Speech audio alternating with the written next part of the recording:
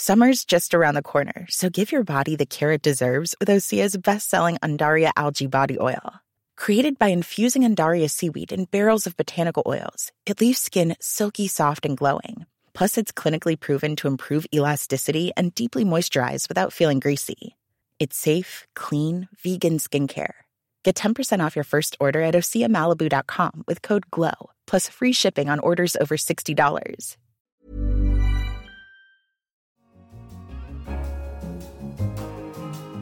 Hello, I'm Kenneth Cukier, a senior editor at The Economist, and you're listening to Babbage, our weekly podcast on technology and science. And coming up, I speak to Dr. Angela Gallup about her career as one of Britain's most eminent forensic scientists. It's extremely difficult to get rid of all traces of blood, and so however good a job they think they've done, usually they'll leave something. And the rise of the robot barista. I think this is perhaps a slight sign that there are all kinds of jobs that no one was ever thinking that machines would be involved in.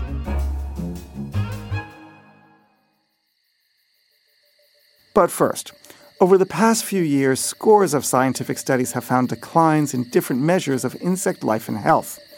Earlier this year, 2 Australian entomologists reviewed all the evidence of insect decline they could find. It was the first meta-study and was one of the first to make a global estimate of insect collapse. From this, they claim that 1/3 of all insect species are threatened with extinction. But why is this bad? And why is it happening? And with so many insects and so few studies, how much can we trust the data? To discuss this, I'm joined by John Parker, The Economist senior editor, who's written about this for this week's issue. Hello, John. Hi. John, why is this a bad thing? So basically, insects make pretty much all natural ecosystems work. And if there aren't any insects, those natural ecosystems won't work. Insects basically enable most plants to reproduce. If there aren't any insects, plants won't be able to reproduce. We won't have much food. The ecosystems insects influence help control the weather, local rainfall patterns. They make the soil fertile. They are sort of an absolutely core part of natural systems.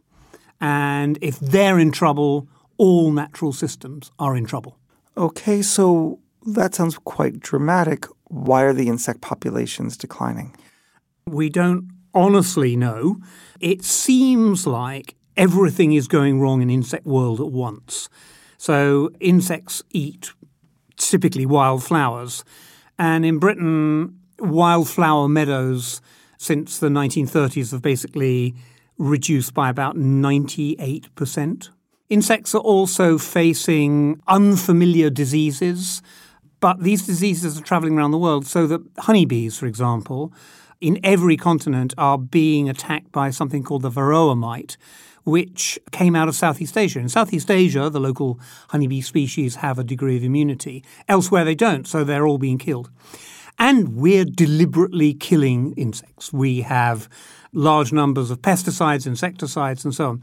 So insects are starving, they're being poisoned, they're losing their habitat.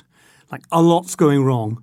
So what is the data that the meta-study brings to bear on this? And what is the shortcoming of that data? Right. This is very, very important. I should just explain to begin with that insects are the most abundant kind of life on Earth in terms of the number of species. We've named about 1 million insect species. That compares with a few thousand mammals and a few tens of thousands of birds. So insects are phenomenally abundant. Compared with 1 million species, we have 73 studies of insect numbers. So the data is very poor in number. And of that 73, we've got hardly anything in most of the tropics. 1 in China, none in India, that kind of thing. So I think we should say right away that we only have reasonably good long-term data about how insects are doing in one place over time from Europe and a little bit in America. So I think what you can say about the data is we have enough to say there are specific species in trouble. What we can't say is that there's a global catastrophe in the making. Not because we know there's not, but that we simply don't have enough information to say that. All of these studies are pretty pessimistic. Yes, they all show large declines, but there's a rather important reason for that. It's because the professors went looking for studies which showed insect decline. They basically typed search terms into the database, insect decline. So not surprisingly, all the studies that they found showed decline. There are studies which show some resilience by insects, and they weren't, of course, picked up by this search. It is true, I think, that most studies do show decline, but not all. So what do we need to do next? Well, firstly, we need more data. And there is more data than you might think around. People have been sort of, in a kind of amateurish way, looking at the number of insects on their farms, or there have been sort of insect studies carried out by local naturalists, that kind of thing. There's quite a lot of that. So we do need to look at all that data. In my opinion, there's a case also for saying, just for minimizing risks and using sort of precautions, we should say we know there have been very big falls in insect numbers in Europe. We need to provide these insects with somewhat more wild areas where they have a little bit of defense against pesticides and so on. And in order to do that, therefore, I think there is a case for saying these little areas of farms, these areas of wasteland, they're set aside for wildlife, and we're not going to touch them, and we hope that insects will kind of come back.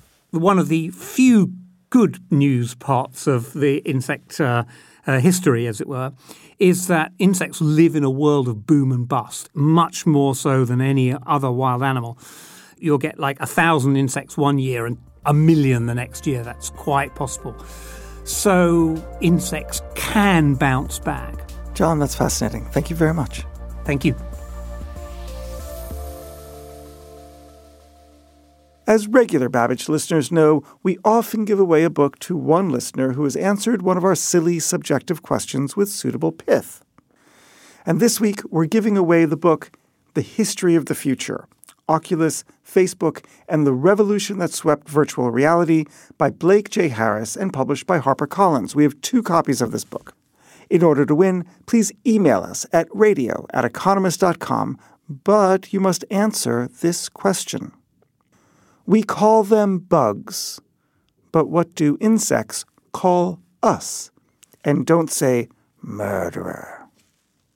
Send us your most creative answers. We'll choose the best and send out copies of the book. Next, Angela Gallup is one of Britain's most eminent forensic scientists, known equally well for setting up full-scale forensic science laboratories as for leading the scientific teams responsible for solving many of Britain's most complex cold cases. And she's just published a memoir, When the Dogs Don't Bark, a forensic scientist's search for the truth. Hello, Angela, and welcome to Babbage. Hello, Ken. Angela, my first question is, are there any common mistakes that criminals regularly make? I think they try to varying extents to clear up behind themselves. Take, for example, a bloody crime scene. It's extremely difficult to get rid of all traces of blood. And so however good a job they think they've done, usually they'll leave something. It's true with other kinds of evidence as well, that usually there's something that we can find. And it was in 1910, I'm very fond of talking about Edmund Lockhart, who first sort of formulated what's now called the exchange principle, which is fundamental to forensic science, which is all about, or can be summarized as every contact leaves a trace. And for a long time, I and my colleagues, we would say, oh, yes, every contact leaves a trace, yes. But sometimes you don't find them. In this case, you probably won't find it because of this or because of that. But I think the longer that I've done this job, the more I've realized that he was absolutely right in 1910. Every contact does leave a trace. It's just whether or not we find it. And I think we've gradually over the years been getting slightly better at finding it, and we've certainly been getting better at analysing it. Now, you've actually cracked some cases by looking at the clothing fibers when there is a contact between one person and another. Are there any of these other small little wisps of smoke that tell you that there's a fire? Yes. I mean, if we take a very important case, probably one of the most high-profile criminal cases in recent UK history, was the case of Stephen Lawrence, who was a young black teenager. And the problem with this case was that it was suggested that the police simply didn't get a grip and didn't investigate it properly, and there's a suspicion that it was because he was black and they didn't care as much as they might have if he'd been a white boy. So, of course, that was horrendous, and there were public inquiries, and they were said to be institutionally racist, and it was a huge case in the UK. When we came to reinvestigate that case, and it would have been about 15 years or so, a little bit less, after the crime had happened, we started, as we've learnt to do, by going back to the crime scene and trying to understand as closely as we can exactly what happened, because it's understanding the sequence of events and as precisely as you can what happened originally when the crime was being committed, which will give you your forensic opportunities. And in this particular case, there were some reports by eyewitnesses that Stephen may have been struck with a piece of scaffolding pole. And so the police were obviously very keen to see if they could find any such bits of pole around near the crime scene. And they found something. They found a pole like that in the front garden of a house in the vicinity of where he was stabbed. I should say Stephen was stabbed a couple of times, but that was enough to kill him. We've started off by having a look at this scaffolding pole to see if it was the thing that he might have been struck over the head with. And looking at the pole, you could see that it had been painted. It got some paint markings on it, which builders tend to use to help them erect scaffolding when they put it up. And maybe to identify it as their own, I'm not quite sure. But anyway, it had some paint on it. And so we thought that the first thing we might do is have a look on Stephen's clothing and in his hair combings and those sorts of samples for any of the paint that could have come from the scaffolding pole, and similarly look for the scaffolding pole for anything which might suggest that it had been used. And so we did that, and we didn't find any paint fragments. There was certainly paint on the pole, but there was no paint transferred to Stephen. But what we did discover when we were doing that was that there were some easy-to-find bright red fibres on the outside of his clothing. And when we researched it a bit more, he was wearing several layers of clothing because it was a cool day, or cool night rather, and we discovered that several layers down from his outer jacket, he was wearing this red polo shirt. So that's not particularly surprising, right? You've got some of his own fibres on his own clothing, and they've obviously been interchanged between the layers. But what it did tell us was that because there were quite a number of them on the outside, on his outer surface of his jacket, that they could be transferred along with the more nondescript fibres of his outer clothing, onto whoever might have been in contact with him, so whoever might have attacked him. So having not found anything much with the paint, we then moved on to textile fibres, and we started looking at the clothing that had been seized from the suspects for these red fibres, and almost immediately we started finding there was a red cotton and red polyester, and we started finding both types on one of the long-term suspects that the police had identified. And so it was that gave us a way in. So it was really the paint where we started, but actually it was the textile fibres that gave us a way into the case. So now there's a lot of evidence, a lot of in the files, a lot of cold cases. Have you thought about taking artificial intelligence and machine learning and running it over these cases in creative ways to try to find out who did what to whom? Oh, I'm sure that will come. I'm absolutely sure that will come. But at the same time, we have to make sure that we can't just run stuff over. We can't just scan something and hope to find, links between it. You've actually got to sort of analyse it. Now, a brilliant way to do that would be textile fibres, but over recent years, textile fibres have been becoming less and less popular because it's quite an expensive thing to do because we still hand make it. We handcraft our examinations. There is instrumentation now available that could automate the whole process, but it's not something that the police who commission all the forensic tests have been focusing on, and so it has never been developed. But I'm sure, that's certainly something that could happen in the future, absolutely. My final question to you is, if you could have one piece of technology to help forensic scientists do their job better, technology that might not exist that you would want to invent, what would it be? I'd want to have some technology to help with the enormous amounts of information that you get off digital devices. I suppose that sort of did it instantly loaded stuff and compared. And so you didn't need enormous amounts of man-hours that we need at the moment. All this CCTV footage that they have to go through just takes forever. Because I think there's an enormous amount of information that can incriminate people and exonerate people. And we see it both ways in reports of cases. And I think we just need to bring ourselves, all very well having these devices, it's all very well using evidence from them, but we just need to sort that out before much more time passes, because it's dangerous, both in terms of convicting people, but also probably exonerating people. Angela, thank you very much. Thank you, Ken.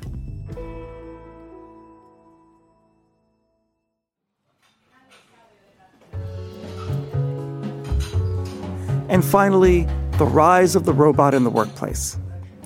One of the small joys of life is the perfectly made cup of coffee. In fact, I personally have organized my life around getting a great coffee anywhere I am, day or night, anywhere in the world.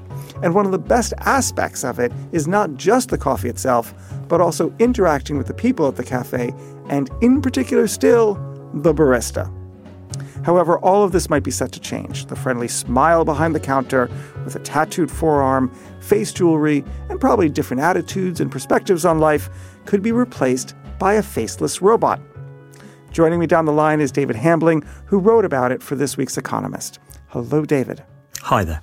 David, I'm spitting venom right now. How dared you replace my beautiful barista and a great cup of coffee with a robot? Well, the developers say that they're not actually trying to replace humans, and they're still trying to keep a friendly face in your coffee shop. It just won't be the person who's physically making the coffee. It's interesting, a number of them have homed on this, that people like to have the human contact. So while the actual coffee making may be done by this, as you say, faceless robot, it will still be served by a smiling human being. The idea is that both sides are playing to their strength. Okay, now before I seize upon this and try to rip you to shreds, let's find out what's going on. What is going on? Coffee is a huge business these days, and the coffee bars are spreading everywhere. But one of the interesting features is that however many of them there are, come rush hour in the morning, there is always a queue, and the baristas are always overworked, busily trying to catch up with all the orders for espressos and lattes and cappuccinos. And one way around this would be to give them some automated help. So what exactly is new here? Because I think we already have robot coffee makers, and they're known as vending machines or Nespresso. Yeah, I mean, it's interesting that particularly in America, the whole idea of machine coffee never took off, because it's basically made with powder, which is always seen as a very inferior substitute to actually grinding it and making the coffee with a proper coffee machine there fresh in front of your eyes. So the idea here is that it will do everything that a normal coffee bar does, but do it without having a human barista pulling the levers and moving the cups around. And why is that better? What's wrong with the human barista? There's nothing wrong with the human barista except that they're overworked. And the machines, the idea is they will provide speed and precision and consistency that is beyond a human being. So what kind of coffee shops are under threat? It's not clear whether any of them are under threat, but the places that are being targeted are initially very high volume spots, like airports and shopping malls and railway stations, where you tend to get a rush of people. And I think those are going to be the first ones which are going to see robot coffee makers move in. I suspect your friendly neighbourhood coffee shop is likely to be a lot more robust in the face of automation. Now, can these robotic baristas also produce podcasts? And I ask because my overworked and long-suffering producer, Simon Jarvis, always makes me a cup of coffee when I look particularly tired, because he's such a decent bloke and he's a fantastic coffee maker. Is he going to be replaced as well? I think this is perhaps a slight sign that there are all kinds of jobs that no one was ever thinking that machines would be involved in, whereas there's some very creative entrepreneurs out there who are just thinking about ways that they might be able to do a little bit of automation. So I wouldn't rule anything out at this point. And what about podcasting hosts? They're certainly invulnerable to these transformations. Well, they are at the moment, but I think we'd better wait and see, because technology is developing very fast, and I think podcast hosts and journalists ought to keep looking over their shoulder. Or we have to compete. David, thank you very much. Thank you. And that's all for this week's Babbage. If you like our show, please rate us on Apple Podcasts. And if you like our journalism, take out a subscription. Just go to economist.com/radio offer to get 12 issues for $12 or £12. I'm Kenneth Cukier, and in London, with a cup of coffee in my hand, beautifully made by a human, this is The Economist. The television show CSI, where do they sit? Well, the problem is that I don't watch it much. You know, I have seen a bit of it, absolutely, enough to assure myself that it's not really reflective of what really happened. I accuse you of job protection. Even on a budget, quality is non-negotiable. That's why Quince is the place to score high-end essentials at 50 to 80% less than similar brands. Get your hands on buttery soft cashmere sweaters from just $60, Italian leather jackets, and so much more. And the best part about Quince, they exclusively partner with factories committed to safe, ethical, and responsible manufacturing. Elevate your style without the elevated price tag with Quince. Go to quince.com/upgrade for free shipping and 365-day returns.